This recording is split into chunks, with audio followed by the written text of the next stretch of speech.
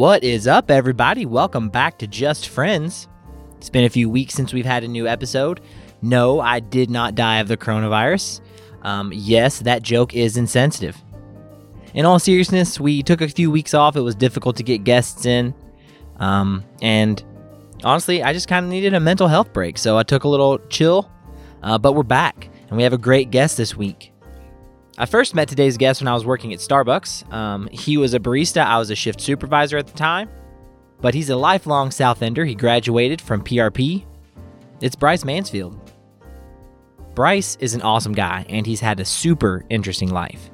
When I met him when he was 18, he already had his pilot's license and was flying around. He wound up being a news anchor in Paducah, and he's also a volunteer firefighter. A modern-day Renaissance man. Bryce is a great communicator. He's a great talker. And he's not a person who's afraid to get vulnerable and open up, and I think you'll notice that in our conversation. Guys, full disclosure, we actually recorded this podcast on May 1st, so some of the stuff we talk about is a little bit dated. We don't really have the opportunity to talk about some of the more pressing current events, and I'm sure Bryce would have loved to have the chance to talk about that, but those things really weren't happening at the time. This was a remote podcast. I'm using a different mic setup, so it's probably going to sound a little bit different from usual. But, COVID. So I appreciate you guys being understanding, and I hope you all are as excited as I am for today's guest, the unforgettable and always charming Mr. Bryce Mansfield.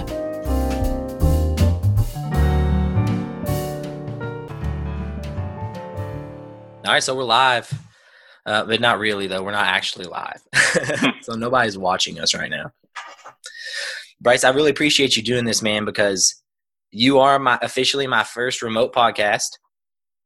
This is definitely going to be my first video because it's just built in, so it works out nice. It works. And it looks like you got a haircut for this. Yeah. Which hurts my heart because I look like a 95-year-old man. You look like a 95-year-old. I have so much hair. My hair, I look like I'm walked straight out of the 50s. Well, I mean, maybe you could bring the 50s back. I'm not bring trying the 50s back in style, minus the segregation. But you said your wife hooked you up? Man, I tell you what, my wife has got some hidden talent that I didn't know about until she cut my hair. Now, I don't know if you can see this. You might not be able to see this, but there are two little spots right here. Yeah, that was me. Yep. That was all me. So I said, you know what? Just go ahead and take it. Because anything that you're going to do right now is going to be better than what I just did. That's hilarious. I saw those and I thought maybe they were on purpose. Oh, no. Because you couldn't really tell. No, I could try to play it off and be like, hey, those are how people get the little buzz in the side of their head. And like, yep, I meant to do that. I should have said that. But I can't. I know a lot of people are letting their wives cut their hair, but I feel a moral obligation to only let my mom cut my hair because my mom is a hairdresser. Well, that's a different situation. Yeah. Only my mama has ever cut my hair in my entire life, ever. And when I was younger, my dad got upset with my mother because she was taking a long time to cut his hair and went and got somebody else to cut his hair. And, he still hears about it. So I'm just not trying to open up those can of worms. Yeah. So I look like this, which is not the best. It's all good. I mean, even if you did a little something yourself, you could justify that. You know what I do? I keep my beard trim. And then when my hair is cut, it's kind of like yours. It's pretty tight on the sides. And then, so it's kept a good shape, which I am happy about. Yeah. I mean, it looks good. But I thought you had your haircut when we started this thing. So I appreciate it. Thank you. All right. So let's introduce, for those of us who are listening who don't know who you are. You're Bryce Mansfield. You're my homie. We met at Starbucks. Good days. Starbucks. Heck yeah, dude. Starbucks was the bomb.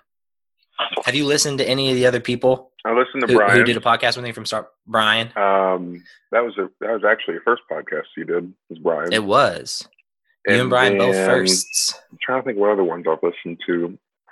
Or I've maybe listened to just a few of the others. Like, I jumped in the car. I was on my way to work. I turned on the podcast, listened to it for just a little bit. Then I got out of the car, and then I forgot to go back and listen to it. So I'll probably listen to a touch of each episode. Yeah. You should. Lindsay Smith or Lindsay Johnson just did one, and that one was fun because we reminisced a lot about Starbucks, and we talked about those times because, she did that for such a long time. Yeah. Is she even there still? Didn't she move on? That's what I thought. Yep. She does she does like 911 operator calls. Ooh, that's cool. Which is kind of cool. I think that she enjoys it. She talks about it a little bit. But yeah, so we worked together at Starbucks. I'd been there for a while when you started, I think. Yeah, let's see. I started there. Oh gosh, when did I start there? Was it 2012? I want to say it was. Was I still in high school at the time? Because I graduated in 2013. 2013, so it might have been then. So it might have been not too long after that. I do know that I was early on in my college career because I started college in 2013 into 2014. I just remember you came in and you looked almost exactly like you do now, and all the girls were like, "Damn, we need to hire Bryce." And I was like, "Y'all, Bryce is like 18 years old. Y'all need to stop being so thirsty." That's hilarious. It was funny. But yeah. And you didn't even work there that long. I worked there. How long did you work there? Well, in comparison to y'all, I didn't work there that long, but I worked there 2 years. Okay, so yeah, you worked there for a while. That's a good point. I guess I worked there for such a freaking long time. 2 years to you, a month, Well, I worked there for 8. Yeah. So I saw so many people come and go. It was crazy. But I don't know. You are one of the people from Starbucks who sticks out in my brain. And there are a lot of relationships that I built there that are like that. Brian, Lindsay, Caitlin Richter, Elena, you. And that's why I'm asking you guys to be on the podcast. Because we built this relationship that was really super meaningful through the process of working together and all of us kind of hating it just a tiny little bit inside. It's I can't think of the name of the oh gosh, what is that? I can't think of it, but it's basically a theory. It talks about people bonding in a shared experience of oppression. I just can't think of it. I just can't think of what it is. But yeah, that's hilarious. It was we all hated it just enough. But it's our hate for the place, but also our love for the place that brought us all together. Yeah, and our love for the people, because you want to know what? I look back so fondly at my time that I spent at Starbucks because there were people there who I loved them so much. Yeah. And getting to spend time with them all the time was almost kind of like spending time with family. Yes. Mike Higdon is a person whom I should have mentioned, but I didn't. Mike Higdon. Love that man. I saw that guy on my honeymoon. Did you? Yeah. So we actually have more in common than just Starbucks because we actually went to the same high school. Yeah. So there are probably people listening to this who know you from PRP. Some probably do. It depends. It depends on when they graduated, because I was so many years behind everybody else, because you all were just a little bit older than I am. Which I think sometimes we all forget because I'm an old man in spirit. Well, once you hit a certain age, it doesn't really matter. No, it doesn't. You know what I mean? But I've kind of run the gambit because I think Lindsay, I can't say I've run the gambit. I need to get my dad on here because he graduated from PRP in 1977. Then I'll have run the gambit. Nice. But Lindsay graduated in 2004. And then I guess if you graduated in 2013, that's a 9-year gap of people whom I've had on who graduated from PRP. That's kind of one of the themes, just the community of people that you build. It's really cool. Yeah. So what types of things were you into when you were at PRP? I know you did band. Yeah. So when I was in 8th grade, we have this program, I guess, or maybe it wasn't a program. PRP was offering this in their music program, but basically people who wanted to join the band could do so their 8th grade year. And our middle school music teacher, she recommended me. She also recommended one of my buddies at the time for positions on the drum line. So we tried out and we were marching as 8th graders in the high school band. So that was a really cool experience. And that ultimately is what pushed me to go to PRP, because I already had some friendships there and some bonds there. So it was just naturally a thing for me to transition into, or it was a good school for me to transition into, already knowing some of the people that went to the school. Yeah, that makes it so much easier. Yeah, it does, because that's one of your biggest challenges as a freshman in high school is, in elementary school and middle school, at least around Louisville, everybody pretty much stayed together for the most part in their elementary school and their middle school years. High school is really that point in time where everybody kind of went their separate ways in a sense, because at that point they could choose whatever high school they wanted to go to, in conjunction with the school system and the way it was set up at the time.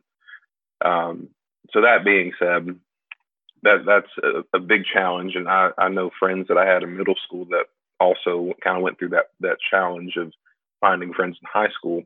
But since I'd already been marching a whole school year before I even officially attended the school, that helped me out tremendously, because I already had some friendships there. And it was just a good time. Did you go to Conway? I went to Conway, yeah. Yeah, a lot of people I know went to Conway too. I went to Stewart Middle School. I think similar, kind of same area, South End. I wanted to go to No Middle School at one point, and then for some reason I switched to Conway. I couldn't remember exactly what that reason was. So how long have you done drums? You've done drums, like, and just percussion in general for such a long time, haven't you? I started playing music in 2nd grade. There's wow. There is still a group in Louisville called the Louisville Leopard Percussionists. When I joined it, they focused more on playing jazz music. Now, today they play more like popular music, but back when I was in it, they really focused on playing jazz music, Latin jazz, smooth jazz, big band jazz, like all types of different forms of jazz music. And it was people it was kids, 2nd grade through, I believe, 7th grade. And you would just rotate in on different instruments. One song you would play a marimba, the next song you would play timbales, the next song you would play congas, the next song you would play piano, the next song you'd be able to hop on drum set. So they really focused on teaching us how to play multiple instruments and making us really versatile musicians. The problem, but I learned how to play by ear, which I didn't really learn how to read music until I got to middle school and started in that band setting. It was a much different setting than the Louisville Leopard Percussionists.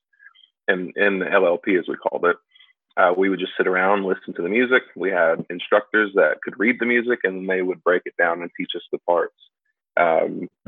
We would come up with these different sayings to basically express the music. So if you have a beat, for example, you could say, "I want some cheese, give it to me, 1, 2, 3." And that's what we just make these silly sayings, and that's how we learned to play the music. So everybody else would hear the beat, but in our heads, we were literally singing to ourselves, "I want some cheese, give it to me, 1, 2." And it was so weird, but it worked. Yeah, that sounds like it would work. That sounds awesome. It was really neat. I never learned to read music. I mean, I have at different times in my life known how to read music, but never well enough for it to just like become ingrained in what I'm doing. I can read guitar tabs pretty well, and I could sit down and decipher music. What I would probably do is I'd probably turn it into guitar tabs slowly, and then do it like that. I'll tell you this. So it was my sophomore year in high school. I was playing what we call the quads, which is they're actually quints because it's 5 drums. And we were playing a college level book that year, which was really difficult. And I remember every single drumline practice, our instructor would be like, "All right, Bryce, go outside, learn the part, come back in once you've learned the part." And I would literally just walk outside the building. I would be separate from the entire drum line, and I was the only person in my section. So we had 2 snares and 4 basses. So everybody else kind of had buddies to be able to work the parts out. That wasn't me. I was the only quint player there. So that being said, I would literally spend a whole hour, sometimes hours by myself, just trying to break down 8 measures or 16 measures of a run, because it was just really difficult. So I'd spend all that time, and a lot of that was because I couldn't read music, or I struggled to read it. So I would literally have to spend a lot of time just by myself. Bless you, my wife just sneezed. I would have to spend a lot of time breaking down those parts before I could officially join back into the drum line and play the full run with the entire drum line. So that sucked. But, those hard times force you to learn things that you never thought you'd be able to learn. And that was one of those experiences. Yeah, and that's awesome. It's great to have those. That's kind of something we've talked about on the podcast before. Like, I don't even really know if I learned how to learn really well until I was out of high school. Yeah. But it sounds like you learned how to do it while you were there, because you had those experiences where you just had to say to yourself, I don't know how to do this. And I've got to put in the time. And the hard part is pay close attention to everything that's going on until I figured this out. And for me, I learned a little bit of that from playing an instrument as well. Yeah. It's taken me a long time to become a decent guitar player. But which I love envy. You could play the heck out of guitar, dude. man. You can play drums like a boss. Well, and it's the same thing. It's because you spent the time learning how to do it. And that's really cool. Are you still playing music anywhere? So I play bass at our church. Cool. So yeah, that's been the journey for me, because my father-in-law, he plays drums. And actually, I was going to a church previously where I played drums, and then once Audrey and I started dating, then I transitioned over to the church she was at. So she plays guitar and she sings. Oh, that's cool. My father-in-law plays drums, and then I'll play bass. Would I love to play drums again, because I love to worship on the drums, of course. But he is my father-in-law, and he is also my deputy fire chief over at the fire department. So I'm not going to be making that request anytime soon. Yeah, but you were into bass. Yeah, I remember you playing bass years ago. Yeah, I get a lot of videos on Facebook of these guys who have like 6-string basses. Gosh. And they'll wear like gloves, like and they're crazy It's playing wild. like jazz bass and Yeah, stuff like I'm not that good. It's awesome. I'm not that good at it. Working on it, but well, heck yeah, man! If you put the same effort into that as you put into drums, you'll nail it. But I'm telling you, so I can play some bass, I can play some drums, and I can play some keys. But guitar is like that one. Guitar and singing, those are like the 2 things that I wholeheartedly wish I can do, because there's just something about it. Like, from a vocal perspective, you don't need anything else. Like, it takes nothing else for somebody to be able, like, somebody who can sing, they can do it. They don't have to they don't have to plug anything in. They don't have to set anything up. It's literally, they are an instrument, just like by themselves. That's how God made them. When it comes to guitar, I love like melodic instruments, because I feel like you can just express so much more of your feelings in melodies. And I say this to my wife all the time. I'm like, look, I cannot swoon you with drums. I cannot swoon you playing a bass. Like, hey girl, let me play you this beat. I would argue with you, and I bet you could. You know why? Because you're good at it. And having your wife see you sit down in a place where you feel confident, and a place where you know what you're capable of, and then executing something difficult with a high degree of skill, even if it's on drums, that would be attractive. So, yeah. And that's kind of what guitar is a little bit too. But you're right, there is a little bit there, because you got chords, so you can make it like sad sounding or happy sounding. And then, if you sing, you've got lyrics, so you could directly tell a story to them with words. So yeah, I feel you a little bit. That's one thing I don't have an outlet for music very much right now, which is a bummer. Explain what you mean. I'm not playing anywhere. I'm not in any type of band at all. I play a little bit in my basement for fun, but I'm not a part of any type of group. And it's been interesting. It's allowed me to focus on other things, which has been cool. You know, it's given me the free time to really focus on the podcast and like learning how to do audio engineering and editing a little bit and stuff. So that's been really fun. So you did drumline all through college, right? Or no, so all through high school. Well, did you do I quit music in college too? I quit drumline. Sorry, y'all. I'm eating Chick-fil-A. Forgive him, you guys. I did drumline 8th grade year through sophomore year. Okay. Then I quit drumline to pursue aviation and flying an airplane, get my private pilot's license. That's awesome, because I bet that takes a lot of time. So what's the process that one goes through? Because you were 16 years old? Yeah, I think I was 16 years old when I started that process. What's the process that a 16-year-old goes through to be able to fly a plane? Man, that was such a long process. So I went through a whole year of ground school, which the ground school can sometimes, really, if you're going to go to an airport and take flight lessons, the ground school portion of it, they try to cram into like 3 months. And then you have to take a written test, and then you can start training in the aircraft. But you have to do the knowledge portion before you get to the aircraft and do the aircraft portion. So we stretched that out to a year. I was going between Shawnee High School out in the west end of Louisville and PRP. So I would use my 20-minute lunch break to get from one school to the other.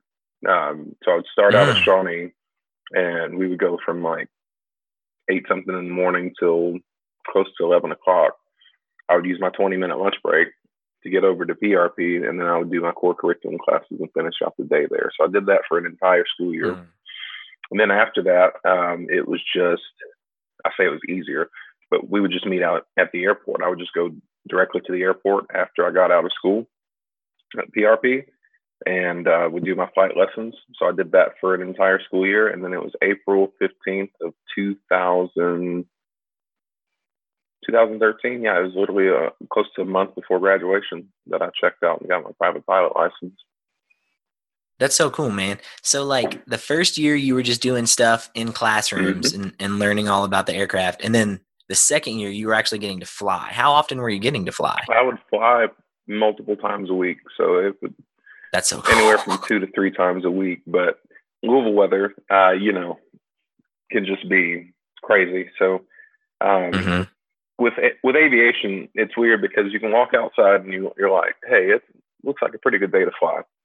And then you go and you check the aviation weather data, and it shows that there's a storm front on the way, or the winds are too high, or the cloud ceiling is too low, or if the weather is perfect and everything is good to go weather-wise, the plane's not available, or the plane's down for maintenance. So it's like you always had these issues that could come up at any point in time. So you could have a plan and say, on this day, I'm going to fly this aircraft at this time.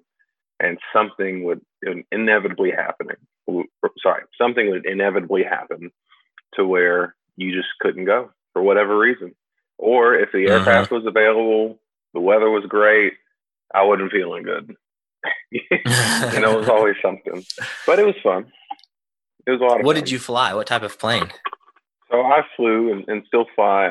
It's a Cessna 172. It's a 4-seat aircraft. It's a fixed wing propeller driven aircraft, and that's it. That's all I've flown. You sound so fancy and smart. That's literally all I've flown in my life. I've never flown a jet or all the crazy aircraft that people think of. I barely drive a car. Bryce. I'm not good at it, and it doesn't even lift off the ground. So that's really cool. You've done a lot with that. You have a really cool story that happened in the middle of the sky, don't you? Yeah. So I had to propose to my wife in the sky. And the reason is, and I told her this, I said, I had to bring you to a place where nobody else could go. And I wanted to make sure that I proposed to you through doing something that I love most. Because basically in the air at 3,500 feet over Louisville at that point in time. I had everything I loved the most, family aside, but everything I loved the most in one place. That was my wife, who was my girlfriend at the time, and then became my soon-to-be wife. I had my love for airplanes, but most of all, and I say this a lot, but aviation for me was a very spiritual journey, and still is, because there's just something beautiful about, no matter what's going on the ground, being able to take off in an airplane, get up to altitude, turn the radios down once you get out in uncontrolled airspace, and just simply be able to admire God's creation. There's just something about it, being able to do that and take that step away from all the distractions and just simply be in awe of the Creator, you know? That's amazing. That's what I was thinking you were going to say. Like, it was awe-inspiring to see how beautiful and amazing the world is, and just to realize how small you actually are in the grand scheme of everything that's happening around you. And also, I imagine, because you are flying a plane through the air at a high rate of speed, that you also have to be very mindful, and you have to be very aware and like in the moment, because you have to be paying attention to all of these different things that are basically keeping you suspended in the air, rather than plummeting, to your death. That you would have to be very aware of everything that you're doing and just super in the moment. So I bet that's a really cool experience. Sarah and I were watching this silly Alaskan show the other day, and one of the guys who was a big character in the show was the pilot, because everywhere they went, they had to fly. And I was kind of thinking just about how cool it would be to be able to do that. How often do you fly nowadays? Yeah. I don't. Well, it's expensive to do, isn't it? It can be very expensive. So I say I flew in Louisville, but it was actually right across the river in Sellersburg, Indiana. It's an airport called Clark County Airport. So that was where I flew out of most of the time. There they charge like $115 per flight hour, and it's only run off of like when the plane's engine is running. So you could essentially rent it for 2 hours, but you're only charged for the 1 hour that you actually were running the aircraft. So I see. That's there. Here in Paducah, it's not as affordable. It's probably like $250 per flight hour. So for me, it's like I can get 2 flight hours at Clark County Airport in Sellersburg for the price of 1 flight hour here. Of course, you have a 3.5 hour drive to factor into that. But even between like the car gas and the travel and all that, you would still come out cheaper flying in Sellersburg than you would here in Paducah. There's just not as much of a general aviation scene here as there is in Indiana and in Louisville. Yeah, that makes sense. It's a little bit smaller place, but still, that's just crazy. I mean, I understand why it's expensive, but it's a really cool hobby. I mean, like I've seen you fly around. I remember one time, I can't remember exactly what it was. Somebody sent me a text message, and they told me to look up, and you were flying with them like across the sky, across Starbucks or something like that. I'm trying to think of that flight. And I was just like, that's crazy. Was it somebody? Because I saw a plane. Was it somebody from Starbucks? Did you ever take Brian up? Was it Brian? Or was it somebody? Did you take Kelsey up? Kelsey and Steven, I took them up once. I felt awful. No, they wouldn't have been. She I think she had to go to the restroom and puke up her guts, because Steven was in the front seat, and man, he was really enjoying this zero gravity maneuver I was pulling. Because I just told him, I was like, hey, you want me to do something cool? And he's like, yeah, sure. I was like, hold your phone up. So he held his phone up in just kind of in his hand next to him. And I told him, I said, when I tell you to let go of your phone. So I started entering this maneuver to pull zero gravity. It's basically an upside down parabola. And at that peak point is where you experience zero gravity. So, man, let me tell you something. When I pulled the zero gravity maneuver, he absolutely loved it. Now, Kelsey was in the back seat, but she didn't have a headset on because there's only 2 positions, like 2 different positions for the channels. Thank you for the headsets. So she really couldn't communicate that she was feeling sick. And Steven was like, man, he's like, let's do that again. All right, so we did it again. He's like, let's do that again. Dude, we probably did that zero gravity maneuver 4 times. And on that last, like the 5th time we were about to do that zero gravity maneuver, I just felt this little hand like grab my shoulder. And I turned around, and Kelsey has this brand new sweater that she just bought. She had it clumped up in her hand over her mouth, and she's like shaking her head like, no, don't do that again. So I went on ahead and quickly diverted back to the airport. And once we got on the ground, she like literally jumped out and ran into the FBO, fixed base operator, where the restrooms were. So I felt awful. But Steven had a good time. Nah. Yeah. So the phone floats right in your hand? Yeah, that phone literally, I've got video of it. I actually did that same maneuver, and I had my wife hold her phone up. I've got video of that, and the phone literally just in that zero gravity point floats in the air like it's just weightless. Because basically the plane is going down at about the same speed that the phone is going down for that little bit of moment. Yeah, it's crazy. That's pretty wild, man. That's pretty cool. What's your dog's name? This is Theo. Hi, Theo. Theo. Hey, look at everybody. Yeah, his hair has gotten really crazy because the groomers, of course, have been closed. And he's just such a hoss. I don't feel like cutting his hair because he's going to fight me too much. So I'm like, I'm good. You can just not see the wall in front of you and run into it. That's fine. That's funny. So, but what did you pursue? What did you pursue in college? Did you do band stuff or did you do aviation stuff? Well, I did neither.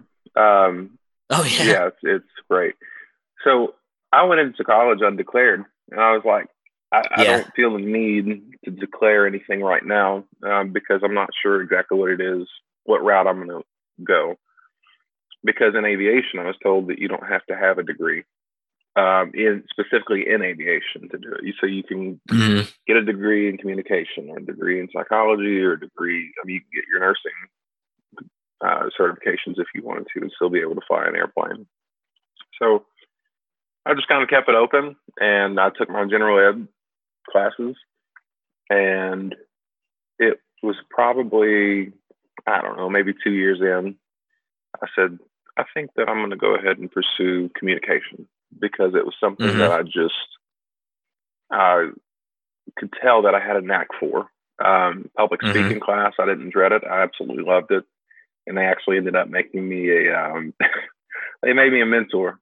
So I literally got college credit for just being a public speaking mentor, which was great. That's rad. Yeah, I was like, that's the easiest thing I'm going to get. So, hey, you have to have those like easy A's to break up the horrible C's and D's that you get. I'm a firm believer in D's and C's get degrees. But anyway, so public speaking, there was a video communication course where we just refined our skill in video editing. I was on staff with the student newspaper. I was the photo editor, but I also did some writing for them. So I just realized like communication is what I'm, I guess, good at, and that's what I'll pursue. So that's what I chose to pursue. And that was just kind of the end of it for me. It was not a decision that was a hard one. I'll put it to you that way. Yeah, but that's super cool. I mean, that's such a valuable degree to have now, because I mean, there's so many jobs that are basically just how well can you communicate to other people. That's why I think, and I've said this to some people, I think you should start a podcast. I think my podcast is not going to do anything ever. Nobody's ever going to listen to me talk, but I bet you could do a podcast and it would be awesome. I would love to start a podcast, but when I left the news station, I signed a non-compete. So I think I'm still under those terms for just a little bit longer. I think it's like at least a year or something. I have to be out of the news industry before I could do that. So I don't know. Okay, so yeah. Thinking about it. So let's take it back to that then, because that's perfect. So you got a degree in communications, and then you went to the University of Louisville, right? You got your degree in communications, and then that's kind of how you ended up in Paducah, right? Yeah, I moved here for the job. Yep. Yep. Were you working in like the news industry in Louisville at all? I was an intern at Wave 3 News for a little bit, Yeah. or actually for a Yeah. whole school year. And that was a really neat experience because I got to cover Kentucky Derby, which growing up in Louisville, is our dog like, okay, sorry, but let me take a break for a second. You're good. You're good. You're good. Let me get this dog. I think my wife is giving our dog Theo a bath. Yep, she is. Dude, I need to give my dog a bath so bad. My wife took her hiking the other day, and she came back filthy. I'm back. So anyway, Charlie, our other dog, is with me. She just looks like a black blob because, yeah. So she's currently watching her mama give our other dog a bath, our horse a bath. Great. You know, I have a horse, like a real one. Really? Yeah, you didn't know that? No. Sarah has a horse named Promise that she's had since she was a tiny little girl, since she was like, she's had a horse since she was 4, but she's had Promise, I think, since she was 7. Wow. So, yeah. But you were talking about, you were interning at Wave 3? Yeah. Okay. Yeah. That's pretty cool. So anyway, yeah, I got to cover Derby, and that was a cool experience because growing up in Louisville, I think it's something you always want to check off the bucket list. It's just that item that sits there because typically Derby is like the millionaires and people with money, and they're going, to watch the horse race. We all know that Oaks Day is the day for the people. All of us who don't have a bunch of money. And then as of recent, there's been Derby, which is on a Thursday. And that's like really for the people, because Oaks is actually starting to gain some notoriety. So I even think that that's the reason why we're seeing events like Derby happen, because I think everybody just kind of realized that people need a day. Folks that don't have a ton of money, or they have a little bit of money, but they don't want to ball out and spend $5,000, $10,000 on a suite or a seat even. Just to be able to go and watch horse racing. So yeah, have you ever like gone and watched horse racing? Man, I used to go to the track all the time with my mom and my dad. Really? Yeah, we would just go to the track and just watch the horse races. I love horse racing. Yeah, it's fun. I went with Sarah. We went to like Downs After Dark a couple times, and that's really fun. But recently, and I've told this story before, but I went to not Oaks. What am I talking about? I went to what's the track in Lexington? Keeneland, is that it? Keeneland. Okay, I went to Keeneland, and Sarah's parents were supposed to go with us, but they ended up not going, and so they gave us each $20. So I went to the track with $40 basically because Sarah wasn't gonna bet really, and we left with like $340. It was awesome, man. So that's since I've gained more interest in horse racing since the last time I went was such a very positive experience. Awesome. But it's crazy right now because the Derby is. Yeah. Is it going to happen? So they postponed it to September. I know. That's wild. It's crazy. It is wild. We haven't really addressed it yet because we've been kind of telling your story. That's all good. But we can get back to your story. But coronavirus, bro. It's crazy. I've got some thoughts to share on it. I'm really excited to talk about it here shortly. And my dog is like losing her mind because her mom is outside and she can't get to her. Oh, that's okay. I can barely hear her, to be honest with you. Okay, well, good. So you're good. So I went from interning at Wave 3 News, and I actually, toward the end of it, I realized that I was going to have to leave Louisville. And that was a hard realization for me because I'd grown up with just hopes and dreams of being able to live in my hometown and just stay put. But there comes a point where, and I learned this through experience, there comes a point in time where God sometimes wants to stretch you beyond what you even mentally have a grid for. Like at that point in time, I just had zero grid for living away from home. So they started, the news director took my demo tape and shot it out to all of his news buddies everywhere in the U.S. Within about 30 minutes, we got a reply back from a news director in North Carolina. We got, within an hour, we got a reply from somebody in Alabama. And I'm trying to think if there's another state, I can't remember, but I think it was somewhere out west. So he basically told me, like, hey, you're going to have to leave here if you ever want to come back here, because you have to gain experience in a smaller market before you can start here. Louisville's like a market 50. New York is a market, is number one market. So that kind of gives you an idea of the scaling. So that was kind of when I realized, okay, I'm going to have to leave home. And my parents and I, we had multiple conversations about it. And my parents were in full support of whatever it was that I needed to do to pursue this career. Well, there was an anchor from CNN that retired. His name is David Mattingly. So he retired from CNN, started working at Wave 3 News. He told me, like, I went up to him and I shook his hand. I'm like, hey, I'm Bryce, and just kind of told him what I was there for. I was an intern, blah, blah, blah, blah, blah. And he's like, hey, I want to sit down with you and talk ahead of you leaving out of here. Like, when's your last day as an intern? I said, well, it's Monday. I think it was Friday at that point. He said, well, let's sit down Monday and talk. Okay. So I go in there, back into the station Monday. It's my last day of my internship. And David and I, we sit down. We start talking. And he said, so Bryce, tell me what it is you want to do in the news industry. I said, the biggest thing I want to do is be a catalyst for positive change in the community, whatever community I'm in.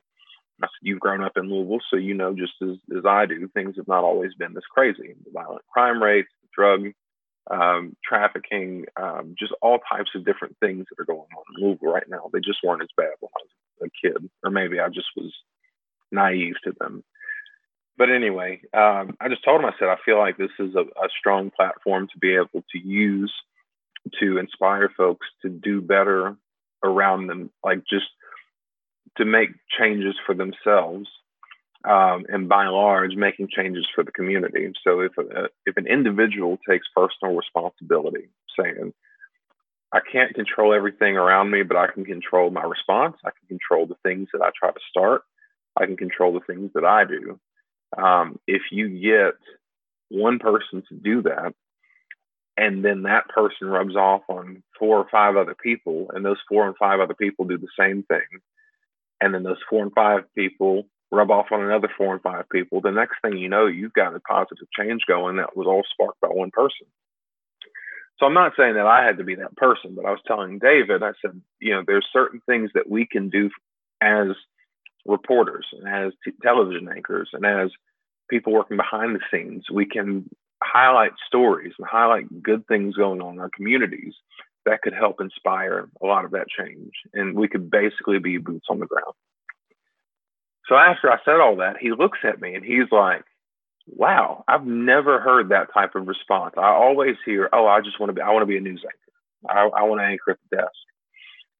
And I told him, I said, well, all that's good and fine and all. And maybe one day I'll get the opportunity to do so.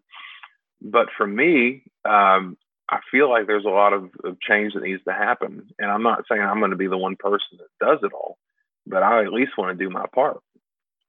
So he says, well, let me do this for you. He said, I never do this really. He's like, but I got some news buddies and some folks that I know. He's like, send me your demo tape and I'll send it over to them. We're going to help you get a job. I sent it over to him. He shoots off the email. And the next day, I'm getting contact from a person here in Paducah. And I think I got contacts from some other folks as well.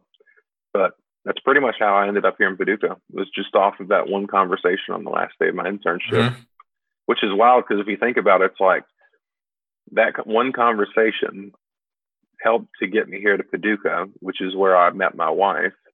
So it's like all these, like, it's like a chain effect or domino effect where it's like one event led to another event, which led to another event. And then it's like, here I am. Yeah. It's wild. And that is life. And I've been to Paducah. It's awesome there. Yeah, man, I really wish you all would come back. We need to. As soon as social distancing is over, I'm going to make a genuine effort to spend more time with my friends because it has been a bummer. Well, I mean, I guess we can go ahead and get into it because enough of my story. It's kind of a little boring in a sense. No, man, it's super interesting. It's all about who you are, and you're an interesting person. Well, thank you. Which is why I have you here on this podcast, and why I think you should start your own. And you look good with the glasses on. I'm honored. This is the first time I've never worn these glasses. I thought those were new, but I wasn't sure, and I didn't want to ask Bryce, I've been wearing these glasses for years because now we're sounding stupid. No, I didn't used to wear glasses because my lenses were so thick that I just felt so much shame. And I was like, I can't wear these. Well, thick lenses recently, are coming technology. Back into style. Well, yeah, technology has really also slimmed them out a little bit. So I got these thicker frames, and I can fuck with them now. So it works out nice. They look good. Yeah.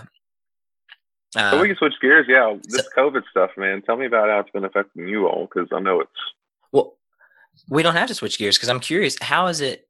What is it like in Paducah? Because I imagine it's a lot different in Paducah than it is in Louisville. Are you talking about pre-COVID or current COVID? All of it. Because I mean, it's all happening on stages. Like, obviously, super big cities like New York are crazy. Yeah. And then you've got a city like Louisville, which is the biggest city in the state of Kentucky. It's I think the 16th largest metropolis in the country. Yeah. I mean, obviously there's a lot of sprawl, and it's really spread out across a space, but there are places in Louisville where the population is urban, like really. Yeah. And so in those areas, we've seen a lot of impact from the virus. And I've heard that in more rural areas, not to say that Paducah is rural, but you've got rural surrounding you. It hasn't been as obvious that stuff's going on. Yeah. So what's the difference? So what has your experience been with this whole thing? Like from the very beginning, from January? So I will say this: Paducah is basically, I've always said this, Paducah is a miniature Louisville. It has a lot of the artistic character that Louisville has. It has, it's country, but it's city. So and Louisville's the same way. If you drive far enough out from the center of downtown, things start to seem a little more country. So that's kind of the same way here. As it relates to the coronavirus, I think a large part of the disparity that we're seeing between cities and rural areas, I think what it comes down to a lot is politics. And that's something that really struck me when I first moved here. Growing up in Louisville's more blue. And then, I went from living in a blue area to now I live in a predominantly red area, which is fine because I'm what they call a moderate. So my opinions politically are more toward bipartisan efforts. And that's because I believe more stuff gets done that way. Because with parties, it's one party gets in and does something, and then the next party gets in and tries to undo it, do their thing. And it's this constant push-pull. And in the middle of it, you have people's lives. You have people's quality of life. So while politics play out, people are still affected, and we're constantly impacted by decisions that are made in the name of politics. And I highly disagree with that. But it happens, and there's not really. Yeah, that's a really good point. It's just how it is, and I think my news experience really showed me a lot because in news, I tried to be as unbiased as possible because that's news. It's your job to share the facts, present the facts, and then let the person who's viewing make their own opinion, form their own opinion. And the news has gotten a bad rep recently, man. And it's crazy to me because I see it play out. I've seen it play out in my news career. And even after I've transitioned out of news, I look at it from a different angle, and it's the same thing. We live in a time now where people take lies and believe them to be truth. And then the same people will take truth and look at it in its face and say it's a lie. So I think that the biggest killer of people will not be a war, will not be violence, will not be just some imminent threat to their well-being. I think the biggest killer that's going to be just brutal to people in the coming, I say, months, years, is going to be misinformation. I think that's going to be the biggest thing.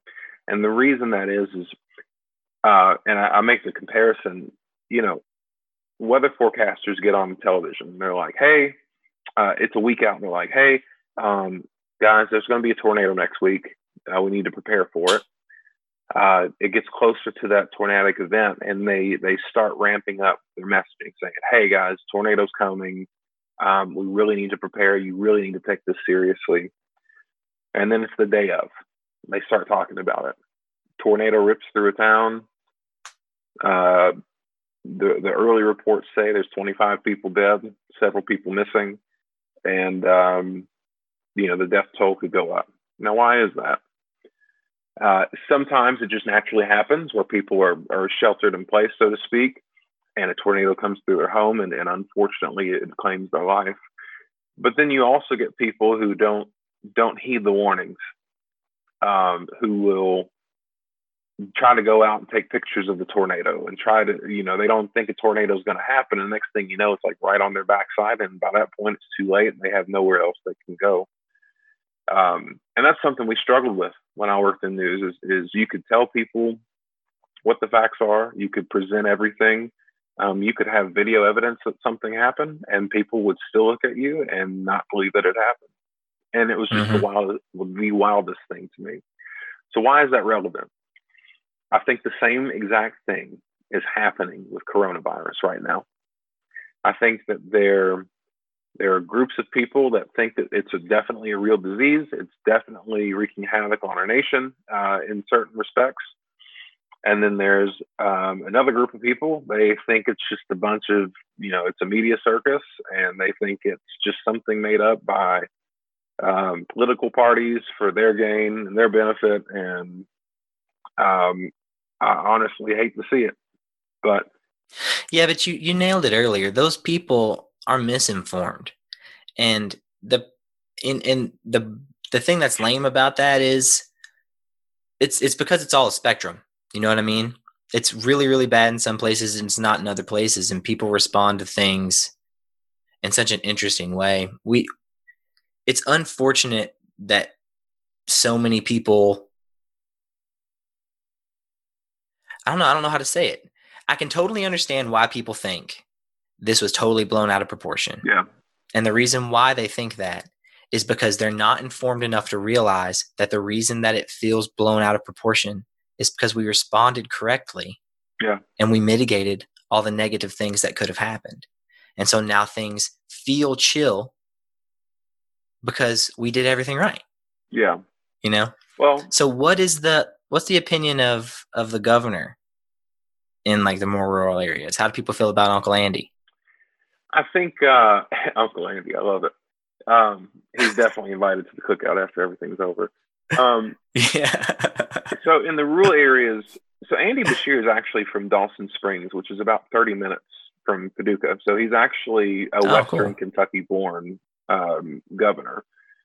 But I think the biggest problem that people in rural areas have with Governor Beshear is his stances on abortion. That's probably the biggest problem that people have with him. I feel that. And I understand that. I definitely see why people feel that way. Some people value, different things than other people. But in terms of like the coronavirus, I'm Team Andy. Yeah.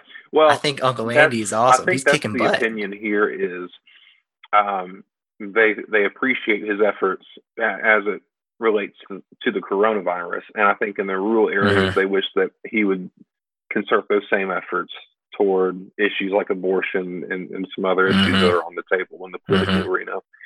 For me, I look at it and I say, look, this is what we got right now. And what I mean by that is coronavirus is an imminent threat right now. It has to be mitigated right now. Not to make light of abortion or any other issues that are out there, but it's like this is a in-your-face issue happening right now that can take anybody's life at any given moment. And it has to be taken care of. And if it's not, then the babies that are born will be susceptible to contracting the virus and potentially die. So it's like we've got to figure out I think there's a time and a place for everything. And that's just my personal opinion. I think there's a time and a place for everything. I think right now is not the time to argue the political issues, the whole nine. Like, there's so many different, educational systems, the economy, like all these different political issues keep coming to the surface. And in my head, I'm like, hey, now is not the time, because right now there's a virus that's wreaking havoc on our nation, has the ability to wipe all of us out if things got out of hand.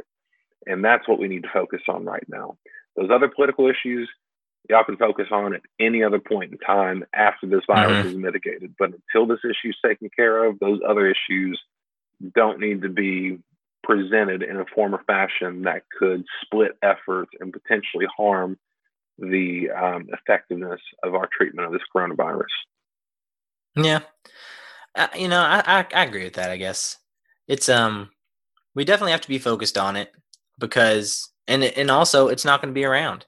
I've heard, or it's always going to be around now. I've heard people say things like, we might have to do like, until there's a vaccine, which could be a year or two, we could have to do like on and off social distancing efforts. So we're really going to have to come together as a country in that capacity. And, you've talked a lot about politics. I'm so apolitical. I'm so disenchanted by all of it. And I think it's all kind of like what you're saying. Like, it doesn't really work effectively right now. Yeah. There's so many things everybody needs to be paying attention to. And there's not one person can't be paying attention to all of them. Yeah. Even the president or the governor. Right. But I like the way that I feel about how everything's being handled, because I feel safe. I don't know how other people feel, because I know there are a lot of people who are upset about. I totally understand why they're upset. There are people who definitely need to be out working. Yeah. Who cannot afford to not be out working, and like, I empathize for those people, and I hate that for them, and I want them to be able to do that. Yeah. And also, like, I don't know how you feel mentally, but I'm not the most mentally healthy that I've been in my life. No, by no means am I at the point I should out. be. Yeah. I'm not, I've been taking my dog for a walk. That's about exercise for me right now. Yeah. And like, I miss people. Yeah. I miss my parents.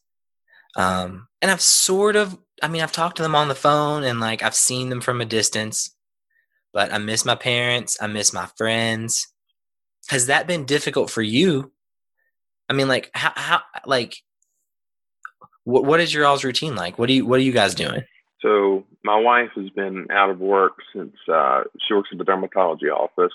She's been out of work since March 24th. The bank, we kind of progressively stepped things down. So we went from our lobby being open to closing off our lobby and going to drive-through only operations. Makes sense. I was still working Makes sense. Through the week, like a full work week, for probably a week or so after we went to drive-through only. And then they started these 2-day rotations. So I started working on a Friday, Saturday, and then the next week, Wednesday, Thursday, and the following week, a Monday, Tuesday. And then you restart that rotation. So you get like a 9-day break between that Monday, Tuesday, and that very next week, working Friday, Saturday. So that's actually been kind of nice. So our routine right now, I mean, we're working on getting a house ready to move into September, when our lease expires, where we're currently at. So we've been just dumping a ton of time, effort, and energy into working on that house. And I think that's been the main thing that's probably kept us sane, is just having a project to be able to work on. Heck yeah. And I really, even from a faith aspect, our church isn't meeting in person necessarily, but we are on the worship team. So we've been meeting to be able to lead worship. And then I've been helping with video and stuff with our pastor, being able to stream stuff. So we have this, I think we're in a position that maybe some people aren't, in the sense of we've got several things that are keeping us occupied. And I think that we're probably experiencing more of a normal than a lot of people are, which is why I really empathize with people that are legitimately just stuck in their house and they're not able to get out and do things, because literally every facet of their life is shut down. um, which is a hard spot. And just because we have a little bit of normalcy in our lives does not mean that we're not impacted at all by this.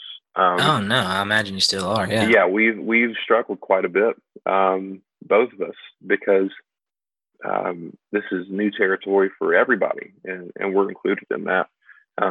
Now, my parents and grandparents are in Louisville. My dad is technically, he falls into that immunocompromised population because he's diabetic.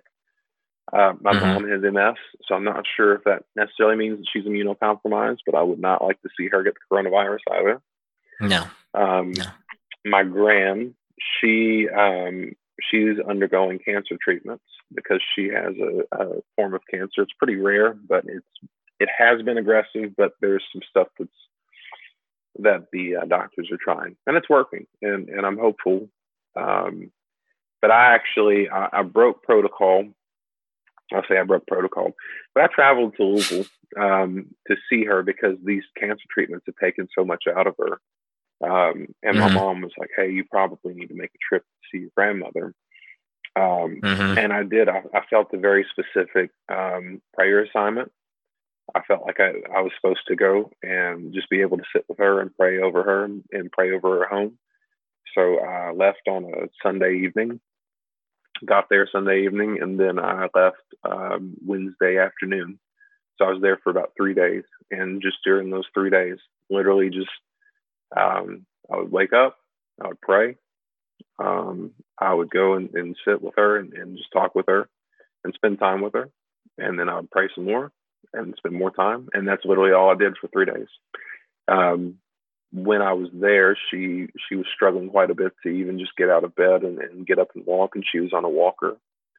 But I firmly believed, and still do, that God was going to do some amazing things.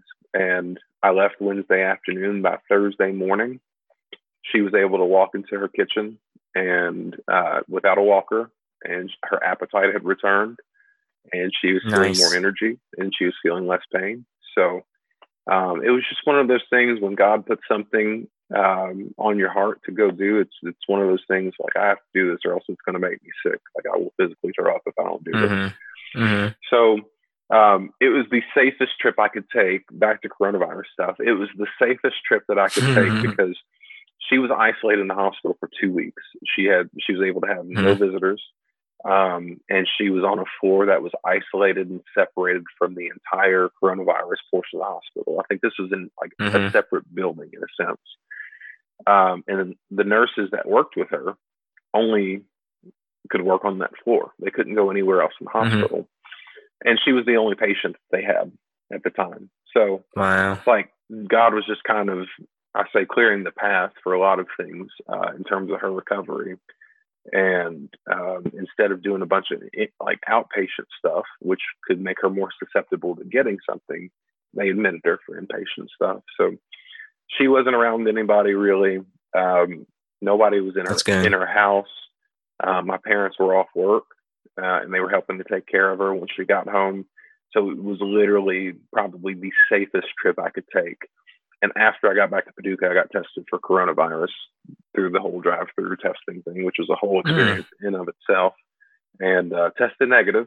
So nice. It was just, and that would probably that's probably going to be the last trip I take to Louisville for some time, just with everything that's going on. But yeah, that's a bummer. That must be hard, being isolated in that way for you, like so far from your family. I mean, but that's sort of how I feel, honestly. I was like, it doesn't matter at this point how far you live from your family. If you're isolated from them, you're isolated. Yeah, because like I told you, Sarah works on a COVID floor. Like, her unit is specifically designated to COVID patients who are on ventilators, because that's what she does. She works in the CCU. Yeah. So she's pretty susceptible to it, which means I could be susceptible to it. Now, I haven't gotten tested, which I probably should, honestly. But I just feel like I'm going to get it. I feel like I'm just going to get it. So I'm better off to just keep myself isolated from people who might be able to get it from me. Yeah. And I have the opportunity to do that because my job right now is pretty much being done remotely. So I haven't been going a lot of places. Yeah. And it's been pretty wild. Like, Sarah's life is still pretty normal. Mm-hmm. in the sense that she goes to work, but in the days that she's off, she goes to the barn to see her horse because she's got to feed it and stuff like that, keep it alive. So she goes out there and rides her horse and takes care of Promise. And she stays active more than me. She's got more discipline about like physical activity than I do. So she goes running and stuff like that. She's the reason I'm sane, honestly. And I wouldn't even say that I am.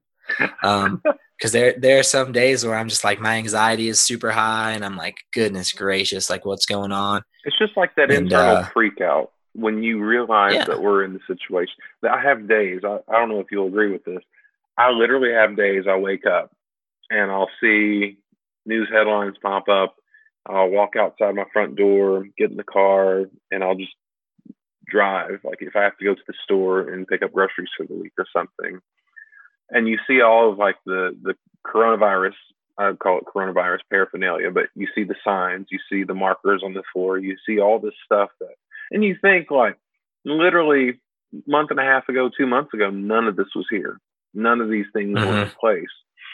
And you realize like things may never return to that point because if this thing is going to be around and it's just something we have to adapt to, then this is literally going to be our new normal. And that in one respect freaks me out. It does. Yeah. In the other respect, it makes me take a little more solace in the fact that, hey, maybe after this whole thing's over, maybe we'll be a cleaner society. Maybe we'll see influenza and the common colds and all these other diseases that we typically pick up and get and that are just normal to us. Maybe we'll see them go down, like the rates of them fall because of all the actually in the news that they've already talked about it. Everything that's been put in place right now has already impacted the rate of infection of H1N1. Like it's gone down. Oh yeah, I believe it. So I don't know. I hate that people are losing their families to this. And I hate that people are getting sick and incurring hospital bills and fees and all this other stuff. The thing that I have to focus on for me that helps me kind of get through this is just the positive that comes out of it. And I try to find that in every situation, not making light of the fact that situations just sometimes they just suck and there's no way around it. But, I think that coming out of this, during this, I've seen a lot of reconciliation between families. Yeah, you see my dog in the background. Oh, but there's been a lot of reconciliation between families. I've heard. I've had people that I know, and they're like, "Man, like I heard from my sister I haven't talked to in 7 years. I'm talking to my parents every day, and we used to never talk." A friend that made me mad years ago hit me up and was checking on me. Like all this stuff is happening. And I think this virus has put a lot of stuff into perspective for people. In life itself, it's like we're all having to take a step back and realize how fragile life is and reevaluate, okay, where do I stand when it comes to my life? Am I, after this whole thing is said and done and we're able to return back to some sort of normalcy and things reopen, am I going to pursue those things I once was hesitant to pursue? Am I going to, do things for said people that I told myself I was never going to do because these reasons? It's just a time for people. We've literally been shut down and we've literally had to confront us, like ourselves, because that's all there's really been during this time is self-reflection. And it's not like you don't have time to do it. You have all the time to do it. You have all the time to sit and think about everything in your life and things you might want to change moving forward, things you might want to do that you never thought you would want to do. This virus has revealed so much to so many people in a very short amount of time. And I feel like we were just really distracted before all this started. And now it's like we realize how distracted we were. And now we want to do better whenever we're finally able to return to society in a sense. Yeah, that's a great message. And I hope everybody's feeling that way. I imagine there are people who are still really distracted. Yeah. That's something that we talk about on this podcast pretty regularly. We talk about mindfulness and the whole concept of mindfulness. And like, I like to meditate. That's one thing that I do enjoy doing. I don't do it often enough. And I don't do it in enough ways. Like I haven't been running and stuff like that. But I do. I know one thing that has been weighing on my heart since this whole thing began, and it had even started before now. I just want to really invest in the relationships that I care about the most. Yeah. I really want to be able to spend a lot of time with my good friends. And it's, even before coronavirus, when the thing that used to keep us all from seeing each other was our jobs and our lives. And in my reality, kids, because a lot of my friends have kids now, multiple kids. And it's just like trying to find time to spend a moment with each other or multiple moments. And then now, like, kind of all that is for a lot of people settled down a little bit, and we're not allowed to spend all of this free time with each other. Yeah. And that's maddening for me. I built a fire the other day in my backyard, and me and Sarah were making s'mores. And I just remember thinking, like, this would be amazing if all of these people could be here, and they could totally be here right now. Cause I know for a fact that all of them are also sitting at home doing nothing on this Friday night. And it, that just made me really value the time I get to spend with my friends. And I want to try to make that a big priority in my life from this point on, is making opportunities to spend time with the people that I value, because it's so important. It's literally, I feel like it's New Year's resolutions all over again, but it's just happening at a different point in the year. And I think it's also the resolutions that people are sitting down and they're making, and instead of just making them and never getting to them, I think that we'll see it to where people are going to make resolutions and they're actually going to stick to it, because they realize in a moment, almost not overnight, but they realize it can happen. I mean, you think about it. We went from crowded grocery stores with zero social distancing, businesses packed with people, to, within just a few days, businesses shut down, grocery stores only letting so many people in at a time. Like, these are just things that we've never seen before in our life. And it's new territory for everybody. So I think that, those are good resolutions to set and stick to them. I hear you. And, it'll be like everything else. Some people will take to these changes well and they'll embrace them. And some people will really struggle with them and they'll have a hard time. But that's one thing that's never going to change, is everything's going to continue to change and our society is going to change. I think it'll be interesting to see how that happens. Yeah. I don't think we're going to become as like Japan, where you don't shake hands and you don't hug, you bow and you keep appropriate distances and stuff like that. Because I think a lot of their social norms are specifically because they're on a teeny tiny little island. And, you want to make sure you're not spreading germs to each other. Yeah. Because otherwise you're trapped on this little island with a bunch of people who got coronavirus. So, like, the bowing, I don't think we'll get to that level of stuff, but I think, you'll probably see people be a little bit more hesitant about shaking hands. I think it'll stop being rude to refuse a handshake if you have like the right reasons, and that'll be just normal, and we'll just have to get used to those types of things, and it's whatever. I'm curious to see how everything goes. I know for me, something that I'm concerned about, I hope that, because I saw the governor's deadlines. I say deadlines, but I saw his plan in terms of reopening. Retail will reopen the 20th, and some other things will open, I think, the very next week. Sorry, my dog's like jumping on my. Your dog's awesome. Your dog's hilarious.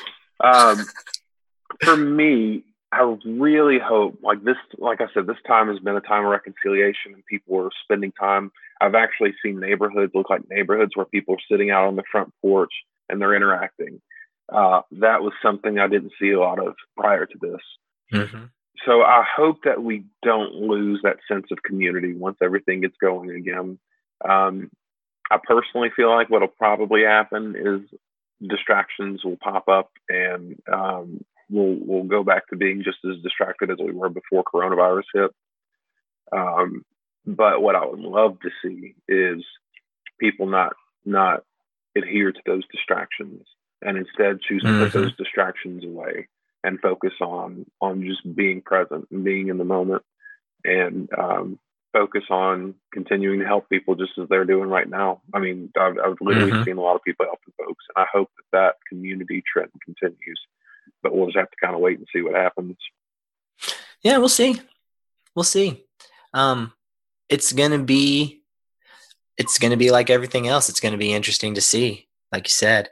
So you mentioned earlier that you work at a bank now. How did that transition happen? Like, did you get out of news for the same reasons you were talking about earlier? Like, you feel like it's shifted away from wanting to tell the truth, and it's kind of gotten more clickbaity, like the internet has? I don't think that news itself. I think you have those exceptions to the rule, but for the most part, I think a lot of news now, they are focused on journalism. They are focused on telling the truth. I think what's changed is the way people perceive it, and what I mean by that is, see. Back in I call them the golden days of television, where people would gather around their television screens to watch the newscast. I think at those times there was a lot of trust in the media. I think that people listened to what the reporter said, and this is what I gather. Of course, I wasn't alive during the time, but I realized, even just talking to my grandparents and talking to folks who were older, news was just a part of their everyday. Like they had set times. They would sit down in front of the television screen and learn about what was going on around them. Today, I think it's a lot different. People can take an article that was created by Joe Blow sitting in his living room, and it's legitimately a fake headline, and they can share it and get this whole false ideology going about something that's happening that's not really happening.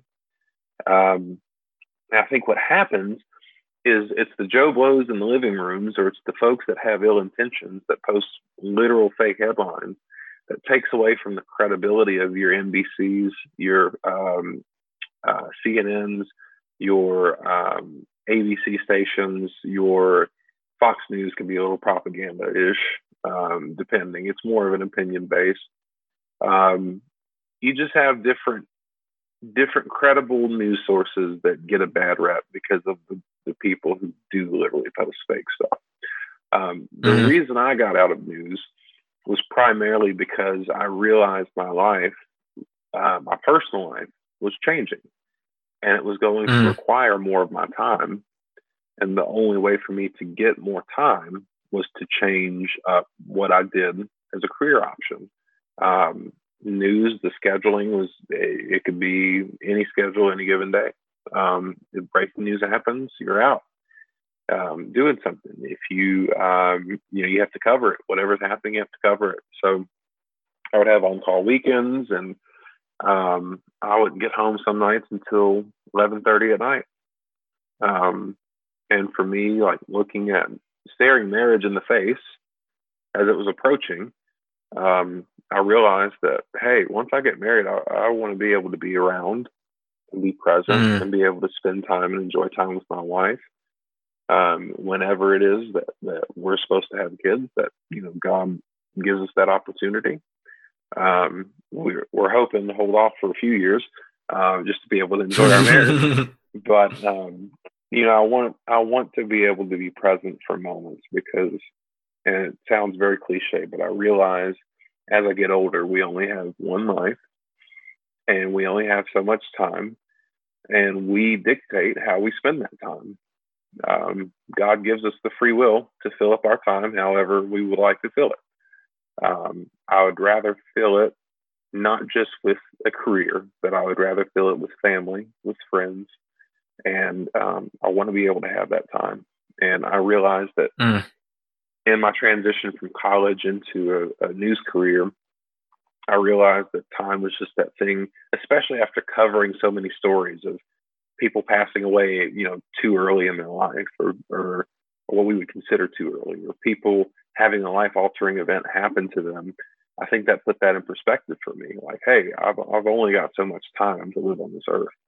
So that was the big decision maker for me, is just my time.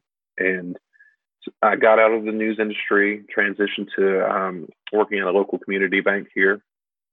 And they offer us a lot of time. We get 20 paid days off per year.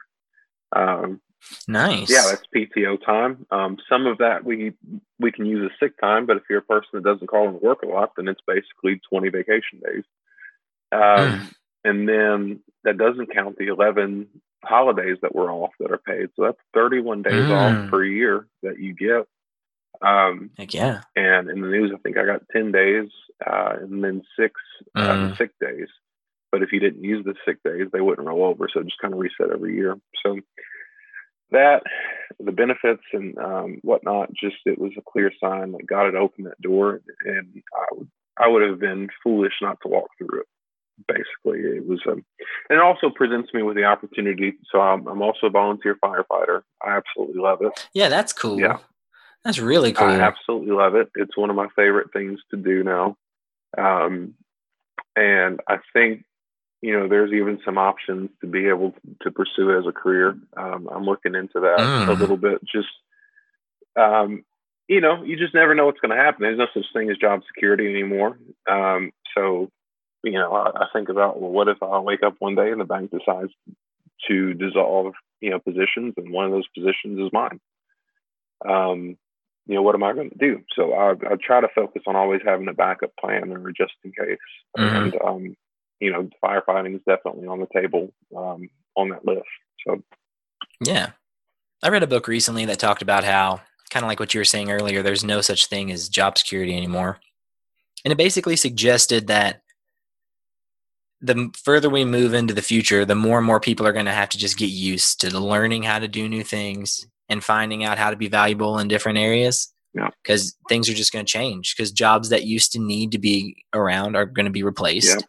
And there's going to be new jobs that are going to spring out of nowhere that we didn't even know we ever would have needed until now. So it makes sense that you would have backup plans. How is firefighting? How's your fitness? You've been working on that fitness? Man, I tell you what, I could always be in some better shape. That is something I've always struggled with in my life, is just being overweight and trying to get weight off of me. I think since starting the bank, I've gained about 20 pounds, and that's because we always have clients bringing food in, and the bank caters different things and whatnot. They call it not the freshman 20, but they basically call it the new hire 20 or new hire 25. But yeah, I literally gained like 20, 25 pounds, and I'm working right now to get that off. But being in the fire service, it does motivate me to want to get into a better physical state, to be able to be more effective on scene and just try to be at my very best that I can be when we show up. So yeah, but firefighting's been great.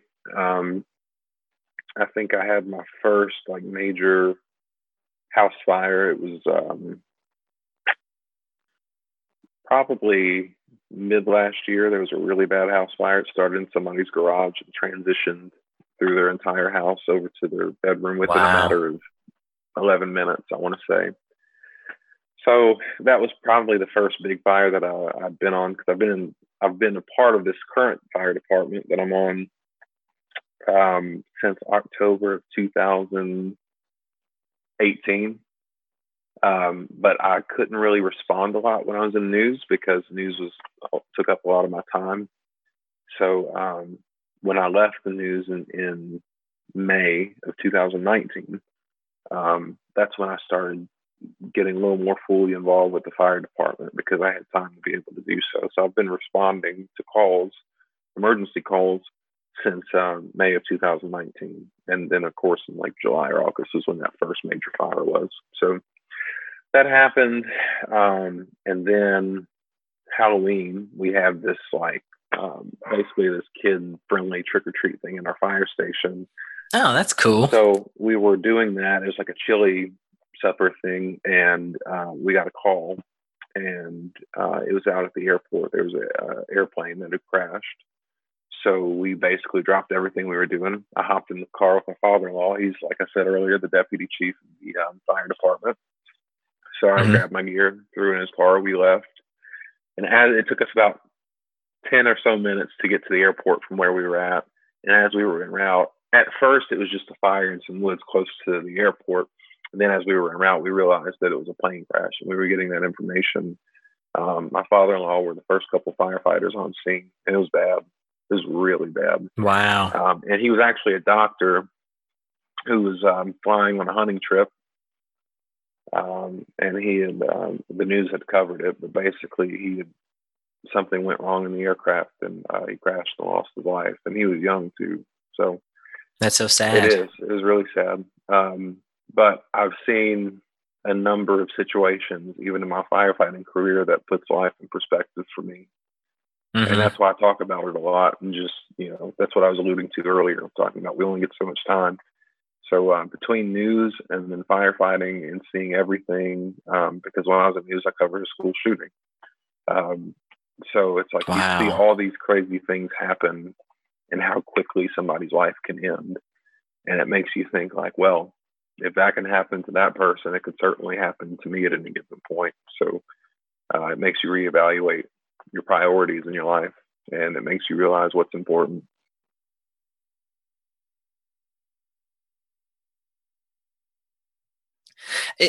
That's fascinating that you have so many different perspectives. Mm-hmm. I mean, one perspective that I know that you have is that of retail, because we work together at Starbucks. Yeah, man. And then you have that perspective of being like a person who's in the news, a person who's responding to events that are at the forefront of the social consciousness, the social perspective, and to see tragedy like that. Mm-hmm. I mean, and even more so to see the tragedy that you've seen in your short time, like doing firefighting. How does you think that impacts the person that you are now? Like, I know you've talked about the things that you value, but I mean, where are you at? What are you about to do next? Like I feel like you're on the precipice of like making big moves. And so what do you think you're going to do next? You think you're going to pursue firefighting? I don't know. That's the biggest, gosh, that's just the toughest question you've asked me. I'm sorry. No, that's good. Listen, that means that you're doing a good job, because when you ask questions like that, those are like the hard hitting questions. I think for me, and I know this is going to sound like corny almost, but it's like I'm a blank canvas at this point. Mm-hmm. And it's kind of up to God what moves we make. Now, certainly, like, you have to pray into things, and you have to sit on things and meditate on it, and really have a sensitive ear to what direction He's leading you, right? The prayer that my mom always prays, and one that I pray all the time, it's like, God, guide my footsteps. Every footstep I take, it's one that's already been set by you. And you can't seek that God. You can't ask God, hey, God, I want you to guide and direct me, and then turn around and take the reins and have control of the situation and feel like you know what's best. It's you have to humble yourself and say, look, I'm listening for your instruction. If you tell me to move, I'll move. If you tell me to stay put, I'll stay put. It's just like, hey, I'm here for your purpose, and you just let me know what direction you need me to go, and I'll go. I used to say this in Louisville all the time. I said, people never grow when they're comfortable. The moments that people grow the most are when they're uncomfortable. I said that in Louisville, and then not too long after that, I found out that I was going to have to move away from home. So I really got to eat my words.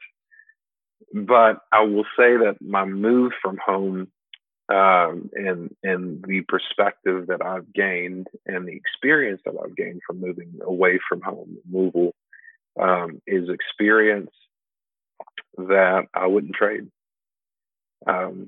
Because it's literally, I feel like if I were to stay in Louisville and to stay around, I say my environment that I grew up around, I would always have that comfort that, hey, I'm in my hometown, my parents are around the corner, X, Y, and Z. And I'm not saying this knocking people who stay in their hometowns. A lot of people do it, and there's nothing wrong with it. I think for me, in my personality and my characteristics and traits, I would have took a lot of comfort in that, and I would have gotten too comfortable. And I think I would have been so comfortable that, and I think God knew I would have been so comfortable that I wouldn't have been as teachable.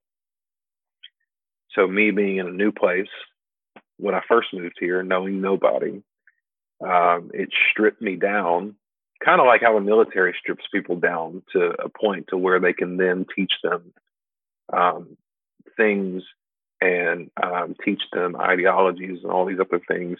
They have to literally strip somebody of themselves to be able to build off of something.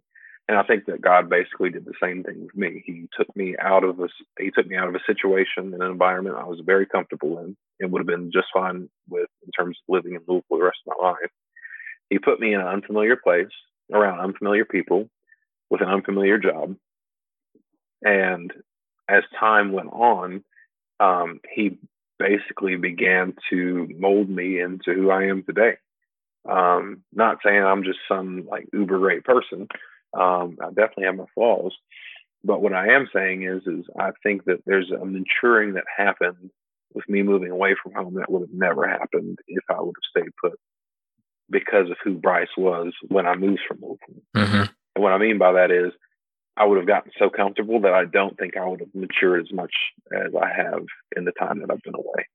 Yeah. So I'm sorry. I know it's a little repetitive. I was trying to kind of think out how to present that, but no, that makes perfect sense. That's the biggest thing for me, though. And how old are you right now? Are you 26? 25. 25?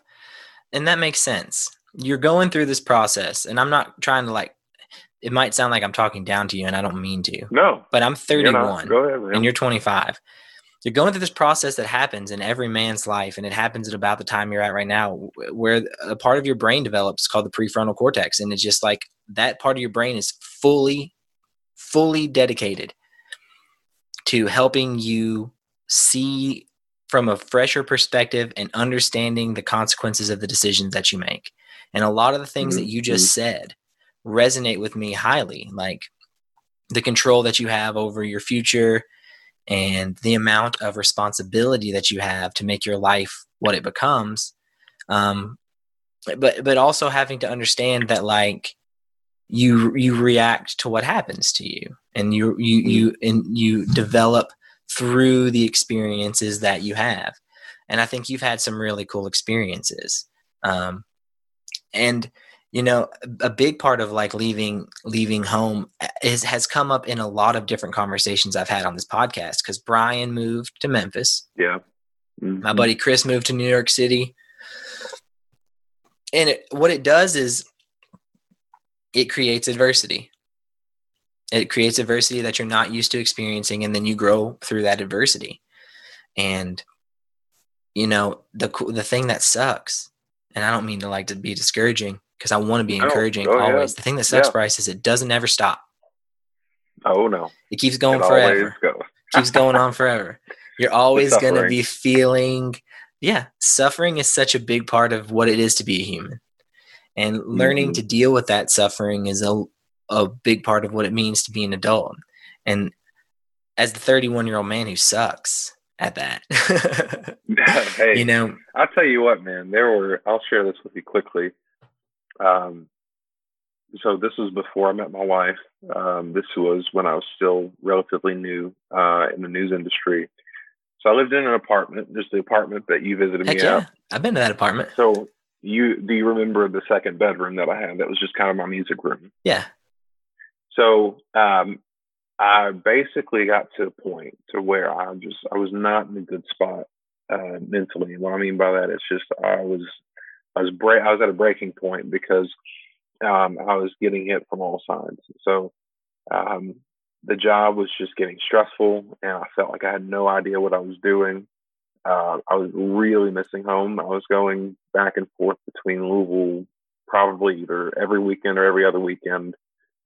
And my mom and dad just talked with me, and they were like, look, you have to get to a point where Paducah becomes home for you. And you have to realize that everywhere that God is with you, you are home. It doesn't matter whether you're in Louisville or you're somewhere else. everywhere that God is with you, you are home, and you have to be able to make wherever you're at home.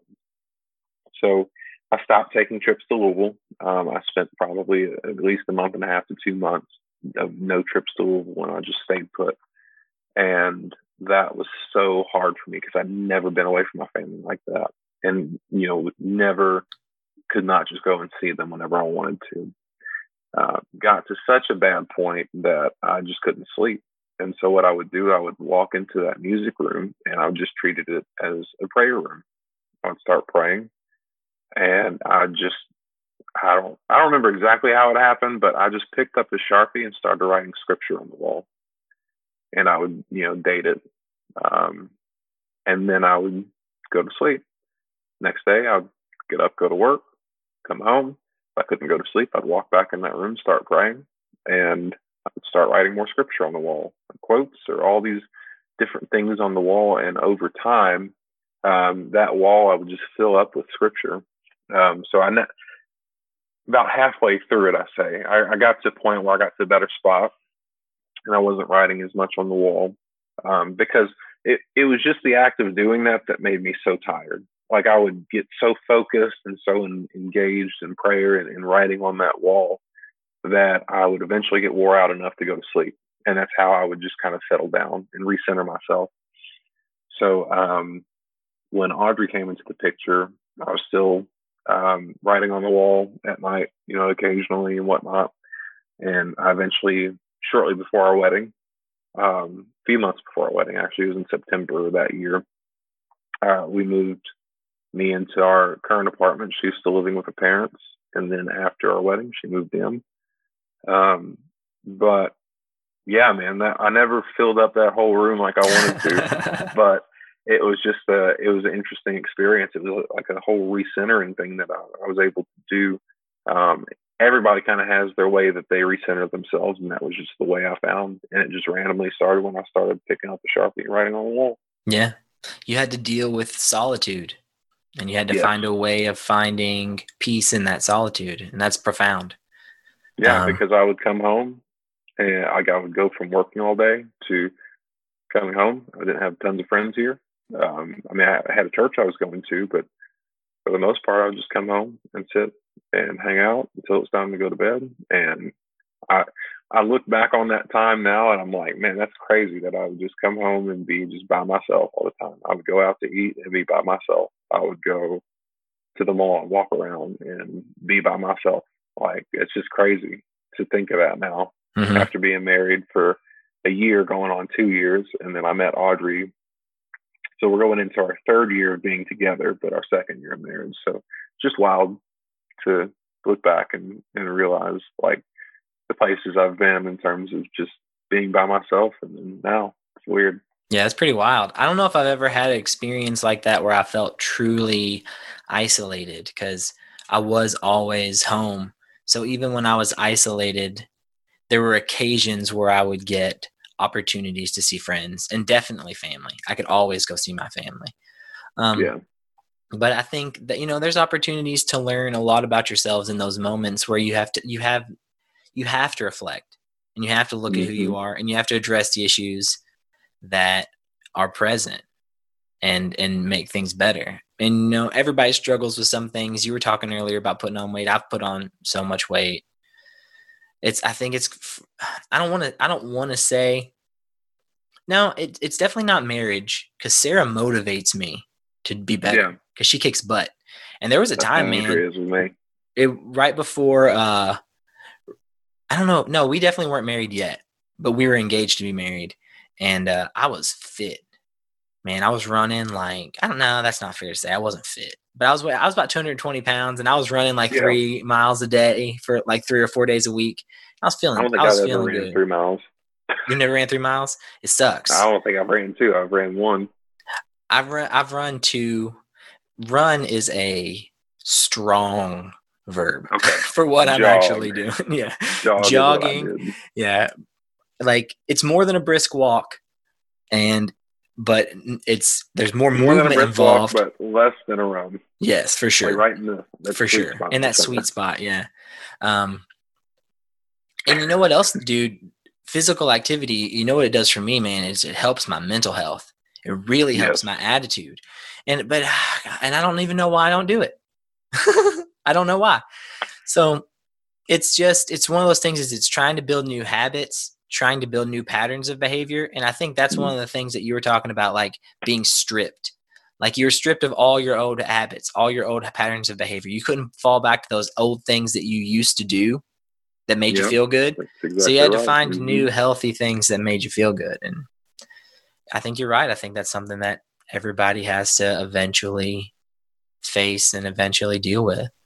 And I'll piggyback that. I think that is currently the place that a lot of people are at right now in the midst of this pandemic. Mm-hmm. This pandemic has stripped them of a lot of things that they were able to just be able to go and do that help them to feel healthy and feel whole and feel good. Retail shopping is what makes a lot of people feel good. There is a such thing as retail therapy in a sense, and people went from being able to go in the stores. Now they're still burning up Amazon and the whole nine. And I think with this coronavirus, you have two groups of people. You have those that have taken it in stride, and they have had these distractions eliminated, and they've taken this time to really reflect inward and really figure out some things about their life. Then you have some other folks that they're like, well, shoot, I can't go shopping at the mall. I can't do this. I can't do that. Well, I'll just go buy it all online, and I'll just continue, and they're still kind of stuck in that cycle of consumerism. So it's there's a spectrum, as you said, and people kind of fall at different points on that spectrum. And I don't know. We haven't really spent a lot of money. Yeah, we've saved a ton of money.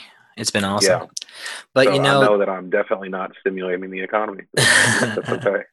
It's interesting the way you described that, though, because I feel like not only is it a spectrum that we see across people, but it's a spectrum that we see across ourselves. There's always some place where we're stuck. You know what I mean? There's always some place, something that that hill that you just can't get over, that thing that you just can't seem to fix. And there's always that thing that you see yourself doing that you shouldn't be doing, that you're doing anyway. And sometimes it's retail therapy. Sometimes for me it's eating my feelings. Yeah, I eat my feelings. And I don't do enough physical exercise. That's a big one for me. But hopefully one thing that can happen is we'll recognize that in ourselves through this time. And then it'll make it easier for us to recognize it in other people. And then we can give those people more grace. We can learn to love each other better because we can see each other as the same imperfect beings that we also are. And that's hard to do. And I'm not great at it. And when I get to start actually seeing other imperfect beings in person again, I'm going to try really hard to make sure that I give them love and compassion and kindness. And and hopefully there will be a lot of people who definitely are in a place to come away from this specific situation and have learned something from it. And that's awesome. And it's cool that you have. Man. It's good that you have. So I'm happy for you. So you're married now. It's a learning process. Yeah. Yep. That's a learning process. How's that been? Man, it's been good. Married life is, gosh, where do I start? And I say that, like, where do I start? Is in there's a lot of good that comes out of it, and there's a lot of change that you have to adapt to, because you go from, I went from living by myself and having just my own schedule and whatnot. Audrey was living with her parents, but she still kind of had her own schedule. So you take two norms and put those norms together, and you start forming your new normal, whatever that looks like. So it's just an everyday process. We've, we had a little bit of a routine, and then here comes coronavirus, and that busts up that routine, and then you have to kind of form a different routine. So, but yeah, we celebrated 1 year, March 2nd. She hasn't killed me yet, So that's nice. You survived the first one. Congratulations, by the way. Thanks. They say the first year is the toughest. How far along are you all in your marriage? Sarah and I will be married for 1 year, in 15 days. No, a month and 15 days, June 15th. So a month and 15 days. You're already, I remember when we went to the wedding. Yeah. Sweet. So yeah, it's just that first year is the most difficult because you're taking those two normals and you're literally meshing those two normals into one. But we've had our highs, we've had our lows. For sure. We literally, our first, let's see, so we got married March 2nd. I left the news station day after Memorial Day, so that was May. So we went through a huge transition just within our first couple of months because I transitioned careers. That was very stressful. We went through, so her grandma has been in the nursing home, and so that's kind of been a journey. So we've been going through that. Audrey lost her grandmother back, her other grandmother, her dad's mom, back in January. So we had to walk through that. There have been several big things that have happened. I mean, my parents, my mom's been through kind of a journey with MS, dad with diabetes. There's a lot of stuff, and my grandma got diagnosed with cancer. So a lot of stuff happened in that first year that was stressful, but the best part in it is that we've had each other through all of it. And that's been one of the most beautiful things about it, just to be able, at the end of the day that you have your person to go through life with. And that's amazing. That's what I've always wanted in life, is to be able to find my person. And I've found my person. That's amazing, dude. I'm so happy for you.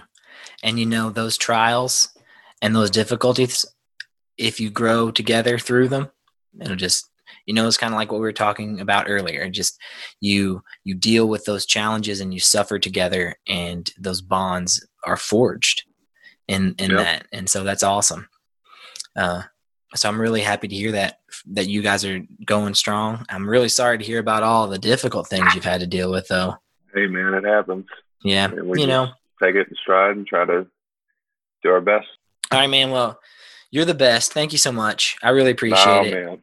And we need to just talk again, even if we don't record it. We need to just get together and talk and just do something. For sure. I've said it a bunch of times, but thank you so much for doing this, man. I love you. I hope you have an awesome day. You too, bro. Yeah, you too. Appreciate it. Peace.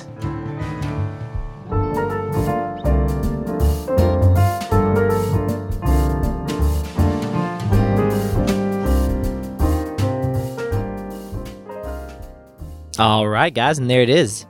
The first episode back after our quarantine hiatus. Bryce was an amazing guest. That communications degree, man, it really comes in handy. I want to say that since the taping of this podcast, Bryce's grandma has actually passed away. So if you know Bryce and you care about him, just reach out to him and his family. Shower them with love. Let them know that you care about them. Let them know that you're thinking about them. That's the great thing about a community. We have the opportunity to lift each other up. So if you guys know Bryce, make sure you take the chance to do that. He'd do it for you, I promise.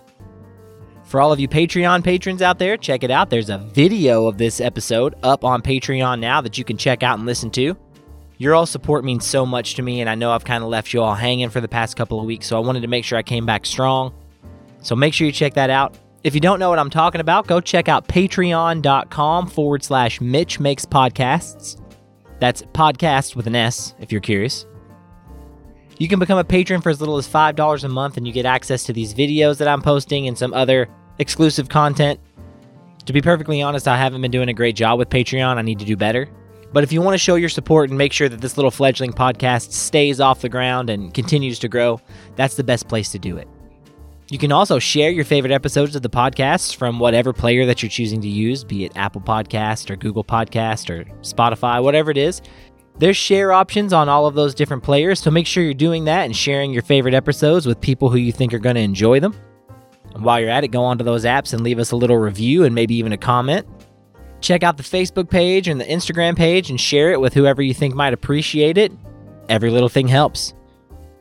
So that's it for this week. I love you all. I hope you guys are staying safe. and taking care of yourselves. Until next week, I love you all. Bye.